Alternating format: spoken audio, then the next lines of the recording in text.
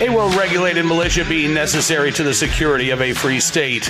The right of the people to keep and bear arms shall not be infringed. Or maybe I should say the ride of the people to keep and bear arms should not be infringed. Since on today's program, we are talking with Charlie Cook of Riding Shotgun with Charlie. You got to flip up the beard a little bit so you could get the logo in.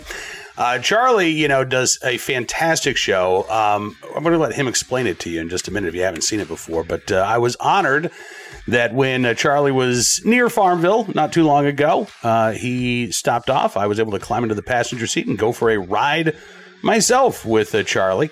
So we're going to talk with Charlie Cook about this program, but we're also going to talk with Charlie about what life is like as a Massachusetts gun owner these days.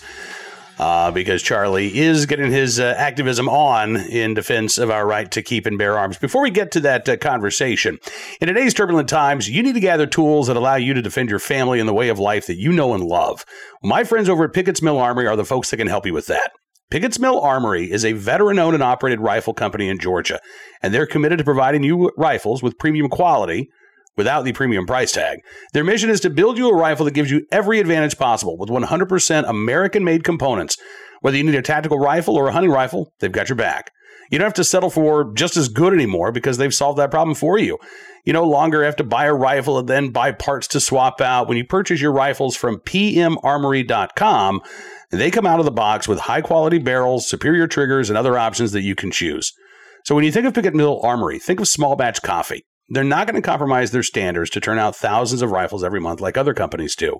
Head over to pmarmory.com to find the tools that you need to defend your family right now. That's pmarmory.com. And now, take a listen to our conversation with Charlie Cook of Riding Shotgun with Charlie.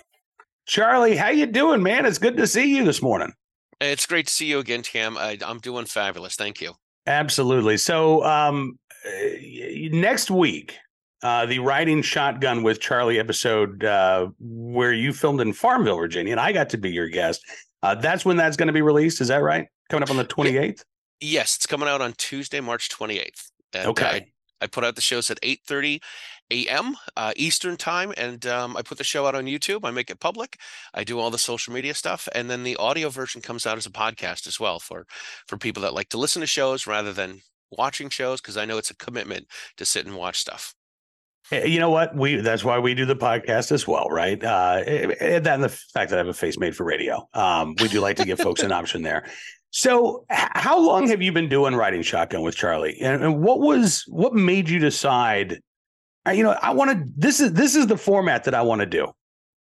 So this is what it was. I've been involved in Toastmasters for a few years, and I was doing a manual called Communicating on Video. And we had to do a 5 to 7 minute interview as a host, as a guest. We had to do a 3-minute editorial. We had to do a press conference, and then we had to make a video on how to teach people how to give speeches. So I filmed all this stuff on my iPhone 4. I used my daughter's iPod. Is that like an old iPod? Like, okay. This was years ago. So I put up 2 cameras and I tried putting the 2 videos together, and I thought this was pretty cool. Of course, I would watch Carpool Karaoke with James Corden, and I'm like, he gets to hang out with all these rock stars, and this is really cool. And I'd been a gun instructor for a while, and I'm like, you know what? I'm gonna. James Corden is chubby and he's English, and I'm chubby and I speak English, and I'm like, I'm going to do a show that he does, and I'm going to interview people in the gun community, and I'm going to call it Riding Shotgun. And Riding Shotgun was taken, and my mentor was like, you got to include your name and stuff. So I'm like, I'm going with Riding Shotgun with Charlie. And I started filming shows in 2016. Wow. How many are you up to now? You're episode 168. Okay, I knew it was a lot because as I'm going through it, Charlie was nice enough to show me a little preview, and so I'm seeing these images pop up as I'm making references, and I'm talking about 2A people. Charlie's just throwing up. Oh yeah, you can find that episode. Oh yeah, look at this is what we talked to Tony Simon. Oh yeah, this is what we talked to Diana Muller. You have spoken to so many Second Amendment advocates, and again, I'm honored that you spent some time with me. Is there anybody out there that you have not had a chance to get in your car? Oh my gosh, there's a ton of people. Are you kidding me? I would love to have Jerry Mitchell in the car. That would be really cool to find out as a guy that's been a musician for a long time, to find out how much he practices and how much time he works on all the stuff that he does. Um, this is completely ridiculous and completely crazy, but one of the people, before I knew more people in the gun community, one of the people I would love to have on the show is Ted Nugent. Like, how cool would that be to get Uncle Ted in the car? And actually, I used to tell people, I'm like, I'm not going to do an episode with Ted in the car. We're going to fly in helicopters and shoot hogs with M16s. So how's that for an episode? And Now, people like, if you stuck with that riding shotgun format, though, you'd have to learn how to pilot a helicopter. oh, a man's got to do what a man's got to do, you know? There's there's worse things I could do. So Charlie, I mean, how do you do this? Because again, 168 episodes. Are you able to go out and about to places? Because you're based in Massachusetts, right? So when you get an event like Gun Rights Policy Conference or SHOT Show or NRA's coming up in Indianapolis, do you try to make a point to go to those locations where you've got a bunch of 2A advocates together, and then you can try to, okay, I'm gonna go drive around for 8 hours and try to do 8 episodes? Is that sort of the format? It kind of is. What I do is I had an opportunity since 2016 to speak at the Gun Rights Policy Conference. So that was the first time I went, and I got to meet all these people in the gun community, and people I've seen online and read their books and watched their videos and stuff. And I was able to make connections with them. And I honestly, when I started this, I had no idea how I was going to connect with these people, being in New England, having a day job, having, kids that sort of needed you home for a while. So any place I would go, like when I would go to GRPC, I would film somewhere between 4 to 5, maybe 6 shows. And then the next time I would go to an event, I would film a couple of shows. And I would go to SHOT Show, and I would film 3 shows in SHOT Show. And I would beg, borrow, and steal someone's car to film a show. And it's just been that way. And honestly, 2021 was really cool. I think I had 4 shows that I need to edit.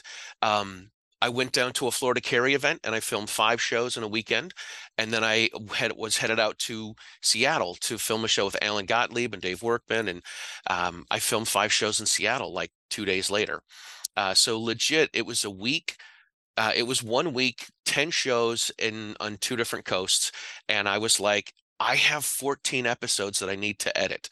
And I only put out 2 shows a month, or I've got 3.5 months worth of material if I do a show every week. So I just sat down and cranked it out and cranked it out. And while I was putting those 14 shows out, I was still going to events down in New Jersey and filming shows and trying to get some local people in. And I went out to do some training with Masada Ayub in Sioux Falls with some of the folks from the Polite Society podcast.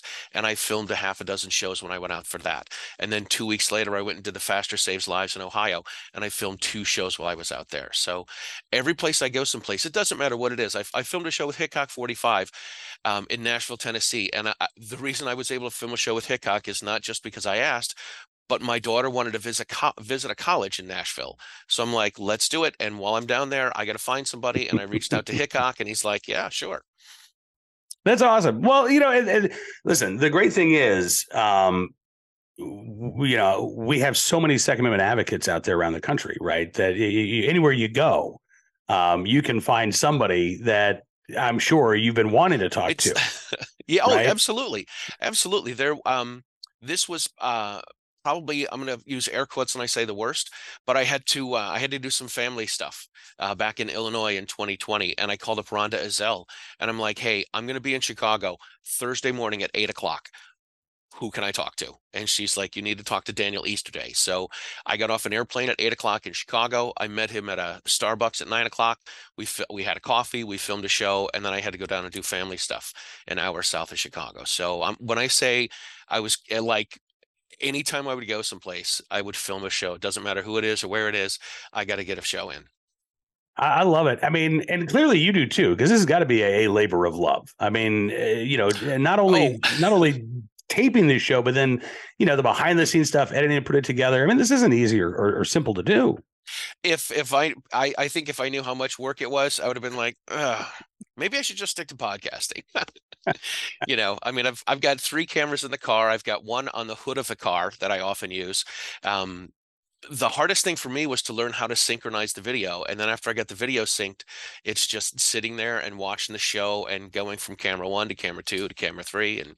And it was all stuff I had to learn how to do. And I absolutely love it, man. I love putting out the show. I love going to events and having people on the show. I love connecting with people like you and yeah, it's great, man.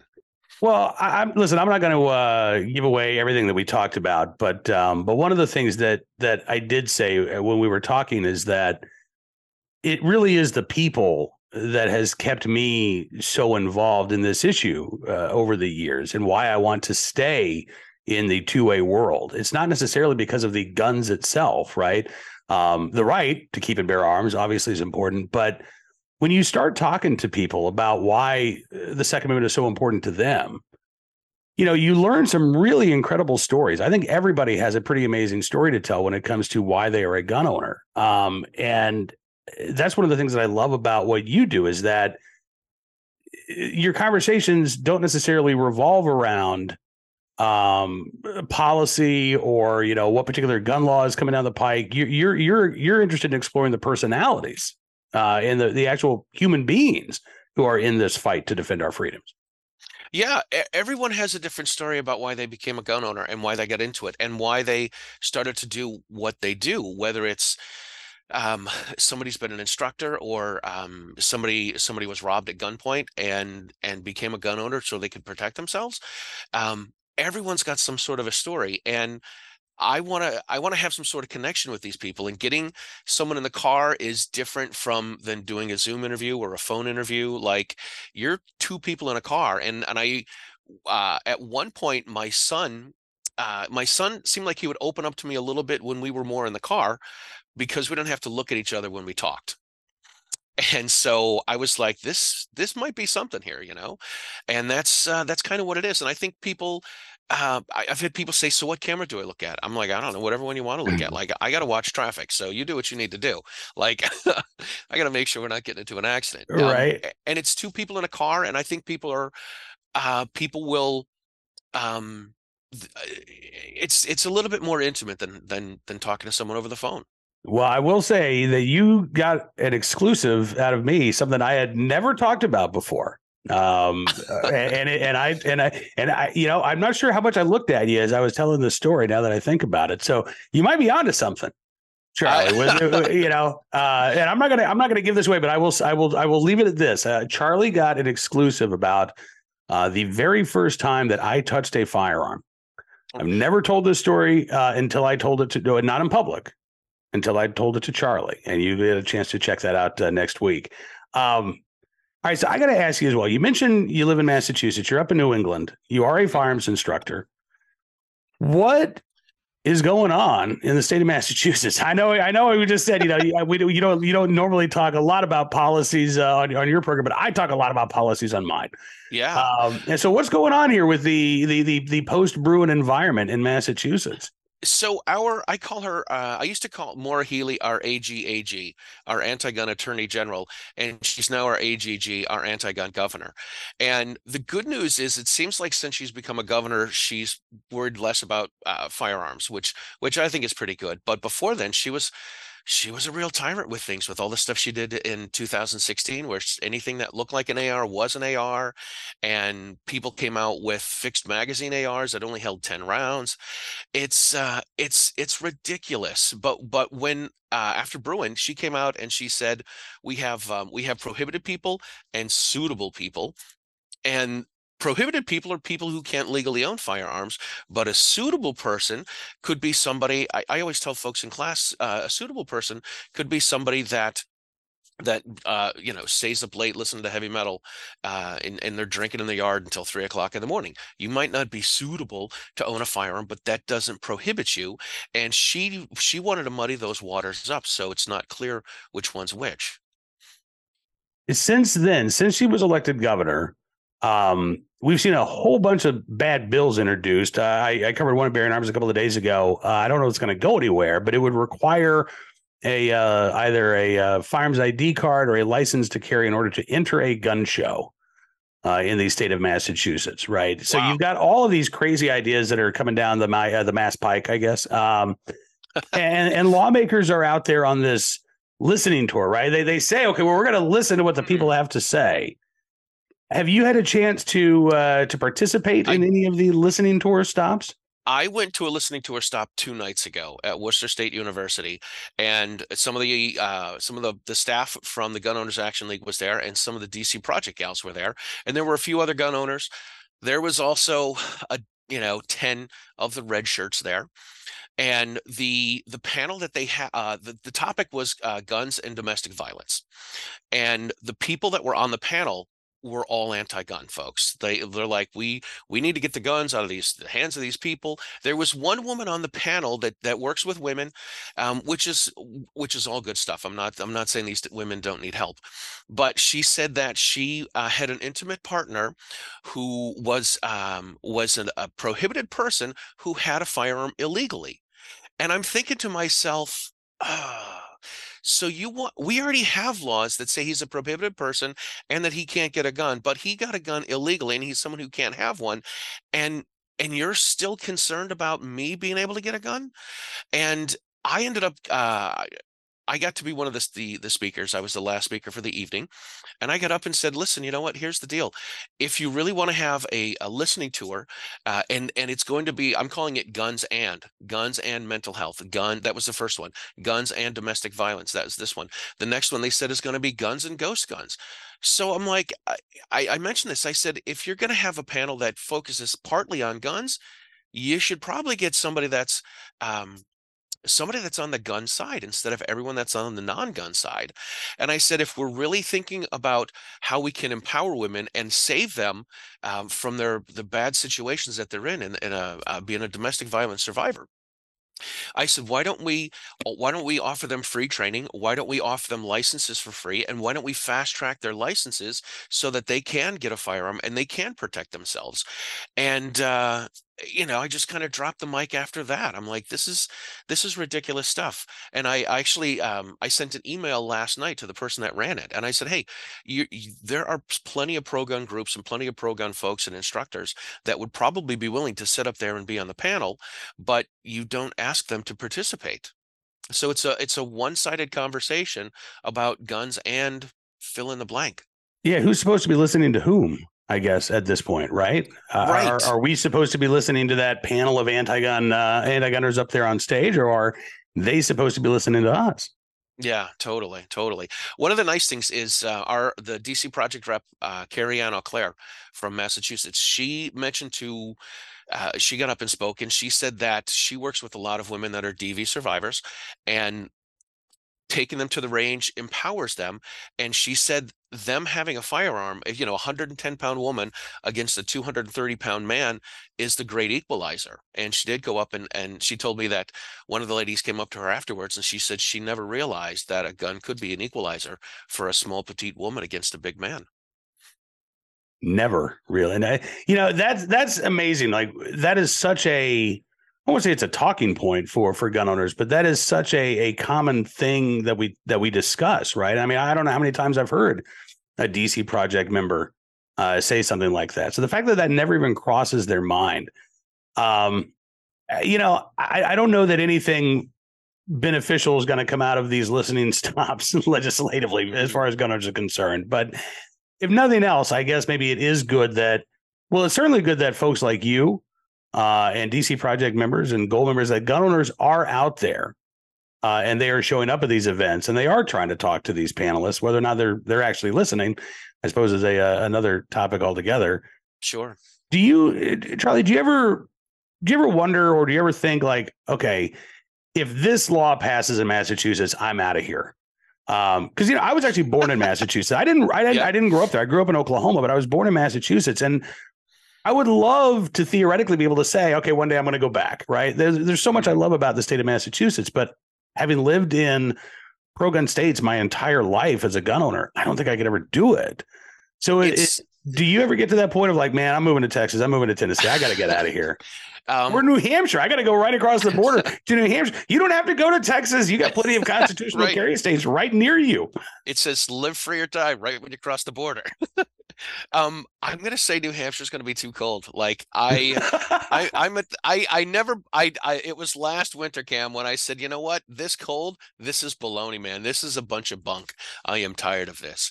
I would love to move south. My daughter goes to college in Nashville, and I would love to move to Central Tennessee. And I knew that she wanted to go to college in Nashville, and I knew she was, I knew when she was graduating high school. I don't know why I didn't get my act together so I can get out a little bit earlier. All this stuff is nuts. I go to gun stores when I'm traveling around doing shows, and I go into gun stores and I say, hey, I'm from Massachusetts, and every single one of them says, welcome to free America. And I say, I'm trying to find some pre-94 high cap magazines. And every one of them says, yeah, those are junk. We get rid of them. And I'm like, they're gold where I live. Like gun stores sell them for $125. Wow. Because it's a 29-year-old magazine now. That if we want, our licenses say it's a license to carry a large capacity rifles, shotguns, and firearms. Firearms in Massachusetts are handguns, but it's a license to have a large capacity one, but only if it's a high capacity magazine that's 28 years old, which is ridiculous. So when I talk to people that do classes up in New Hampshire, and they're like, can we come down there with our high cap magazines? I'm like, yeah, if you want to get in trouble, absolutely. I mean, the gun laws in Massachusetts are so crazy. Jim Wallace, as the Gun Owners Action League, is relayed countless incidents over the years that I've known him that have just made me. I mean, they've either my eyes have gotten stuck rolling back in the back of my head, my jaw's on the ground. I think it was one case I remember. I think it was a teacher who discovered a round of ammunition at a school, and if the teacher had apparently picked up that round of ammunition, they would have been committing a crime, right? Because illegal possession of ammunition. It doesn't matter if it, well, we don't want the kids to have it. Yeah, but under the law, you can't pick it up. I mean, all of these, and you look at all of these laws, Charlie, and then you look at, crime in Springfield, crime in parts of Boston, Dorchester. Listen, it's like every other state out there. The people who are perpetrating these violent crimes, they don't care what the gun laws are. Right? Oh, absolutely not. Absolutely not. Why would they? Why would they? And they're doing, all the gun laws do, and we all know this, and we all say it 100 million times. All the gun laws do is restrict the law abiding. Yep, that's it. I mean, there was actually a story I saw on the Mass State Police Facebook page today about a 20-year-old guy from, I'm going to say from Arkansas, that was brought some dogs up here to sell some dogs, and I think it said he had 4 handguns and maybe an AR pistol and high cap magazines, and they caught him with this, and he's sunk, man. He's sunk. That's absolutely terrifying. And again, what other right stops at the state line, like the Second Amendment these days? Right. Your Second Amendment rights in Arkansas disappear as soon as you leave the borders, right? And there's no other constitutionally protected right that we treat this way. So clearly we have a lot of work to do. And there is always room for more Second Amendment activists, both inside and outside of Charlie's car, by the way. He has a very spacious vehicle, but we do need more activists. And are you seeing that, Charlie? Or is there in Massachusetts post Bruin, is there a renewed desire to protect the right to keep and bear arms? Are you seeing some new faces show up at these events? Absolutely. I've seen an uptick in the last month of people taking classes, and honestly, most of the people that have been taking classes have been women. And when you tell them, hey, you can't do this, and hey, you can't buy this, you can't buy a new Glock, they're like, well, what do you mean I can't buy a new Glock? Well, you can buy a used one, and you can buy the frame, and then have somebody ship the barrel and the slide to you. And they're like, well, this is ridiculous. And my line is always, welcome to the Commonwealth. Yeah. Well, listen, I hope you have the chance to escape the Commonwealth, even temporarily, before long. Are you going to make it to Indianapolis this year? I am. I'm flying in on Thursday, and I'm heading out on Monday. And it's going to be an action-packed weekend. I've got a friend that's going to let me borrow their car, so I'm going to film some shows, and I'm going to keep getting a stagecoach across America. Fantastic. Well, I was going to say, I'm planning on being there. It's probably going to be like a last minute decision based on how my wife's doing. So I will be driving to Indianapolis. So if your buddy, if the car situation, if you need another car, what I'm saying is let me know. We got you covered. All right. Awesome. Thank you so much. Hey, Charlie, listen, thank you, man. Thank you for everything you do. Thanks for hanging out with me today. Thanks for letting me hang out with you not long ago. And then March 28th, again, Riding Shotgun with Charlie, featuring yours truly, will be up online, available where your finest podcasts are available. And Charlie, let's get you back on here again before long, man. I'd be honored, Cam. Thank you so much. You bet. I'll see you in a couple of weeks, hopefully. I appreciate Charlie hanging out on the program with us today, and I really do appreciate him driving through the Farmville area and letting me get a chance to hang out with him not long ago. And when you get a chance, check out that conversation, including the very first time I handled a firearm. Briefly. Yeah, and incidentally. All right, now let's turn our attention to today's Armed Citizen story, our good deed of the day, and our recidivist report. We'll start there with a case out of Texas where a man accused of dousing his wife in gasoline, facing more serious charges. Turns out he was already out on probation for another alleged attack on his wife when this took place. This is Galveston, Texas.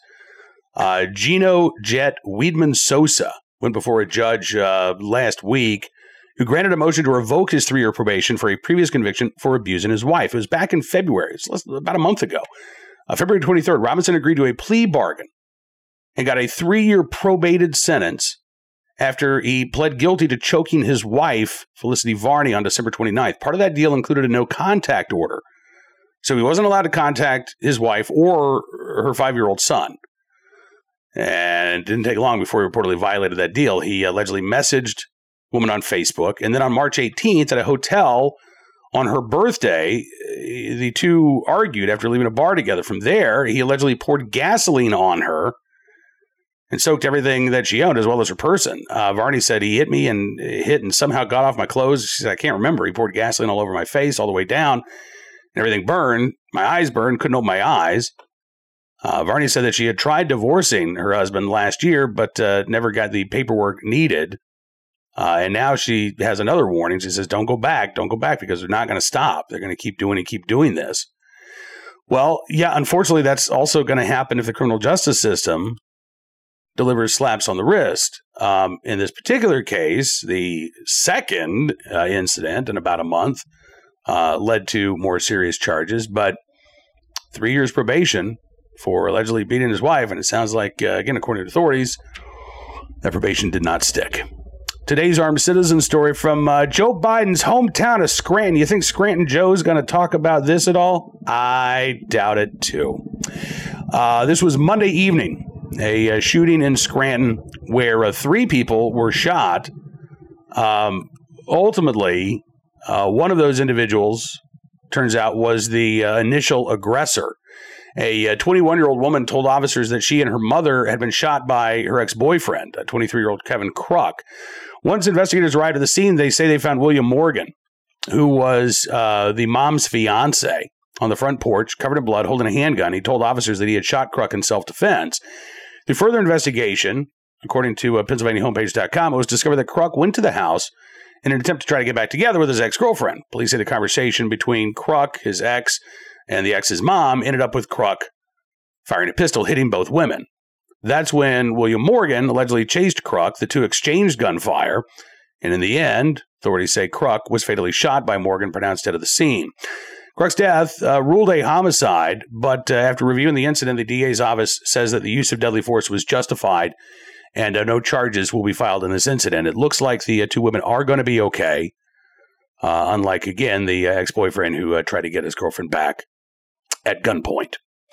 Glad that the armed citizen was there to put an end to that encounter and save these 2 individuals. Finally today, speaking of saving lives, how about this? In the right place, at the right time, willing and able to do the right thing. A Xavier professor who saved the life of a man on an airplane who was suffering a cardiac condition. Yeah, you always see those moments in movies, right? Is there a doctor on board? Is there a doctor around? Well, as it turns out, this time, yes, there actually was. Dr. Edmund Hooker was on a flight to West Palm Beach back on March the 5th. Typical flight, right? But the emergency physician and a Xavier professor started hearing some calls for help coming from behind him. A man was having a heart attack. So Dr. Hooker said he rushed back, saw the victim was turning blue because of a lack of oxygen in the blood. He said, in this situation, there's no time to think. You just have to act. So that's exactly what he did. He dragged the man who did not have a pulse at that point onto the floor, worked with another physician who was on board the aircraft to give hands-only CPR. And as they prepared to apply a defibrillator, the man actually got his pulse back, began to breathe on his own. And by the time pilots performed an emergency landing in Jacksonville, he was awake and talking when he arrived at the gate. I mean, honestly, you could not have asked for a better outcome. Hooker said that he received an email from the man. He requested anonymity, expressing his thanks and letting Hooker know that he's now doing well. So again, a quick thinking, fast response, and a life-saving move by Dr. Edmund Hooker. Even on an aircraft, when you know how to save a life, I guess you're always on duty, and that was certainly the case there for Dr. Edmund Hooker. We thank him for his very good deed. I'm sure our thanks don't mean nearly as much as the thanks from the man whose life he saved. All right, that is going to do it for this edition of Bearing Arms Cam & Company. I want to thank you for being a part of today's program, and I'm looking forward to being back with you again tomorrow. Not quite sure what we're going to be discussing. There is the potential for a couple of court decisions coming out of Judge Roger Benitez's courtroom today, maybe tomorrow, imminently, it sounds like. And I think this is going to be good news for gun owners. So hopefully we'll have some good news to talk about on tomorrow's program. But either way, we're going to be talking about something big and important when it comes to your right to keep and bear arms. And, of course, I'd always encourage you to check out bearingarms.com throughout the day as well, constantly updating the website with the latest 2A news and information. If you like what you see, I'd also encourage you to become a VIP member. All you have to do, go to bearingarms.com/subscribe. Use the promo code GUNRIGHTS, and you can get a significant savings on your VIP membership. And as our way of saying thanks, we're going to give you exclusive content you won't find anywhere else, because your support matters, and it does make a difference. So thank you again. We'll see you tomorrow. Until then, be well, be safe, and be free.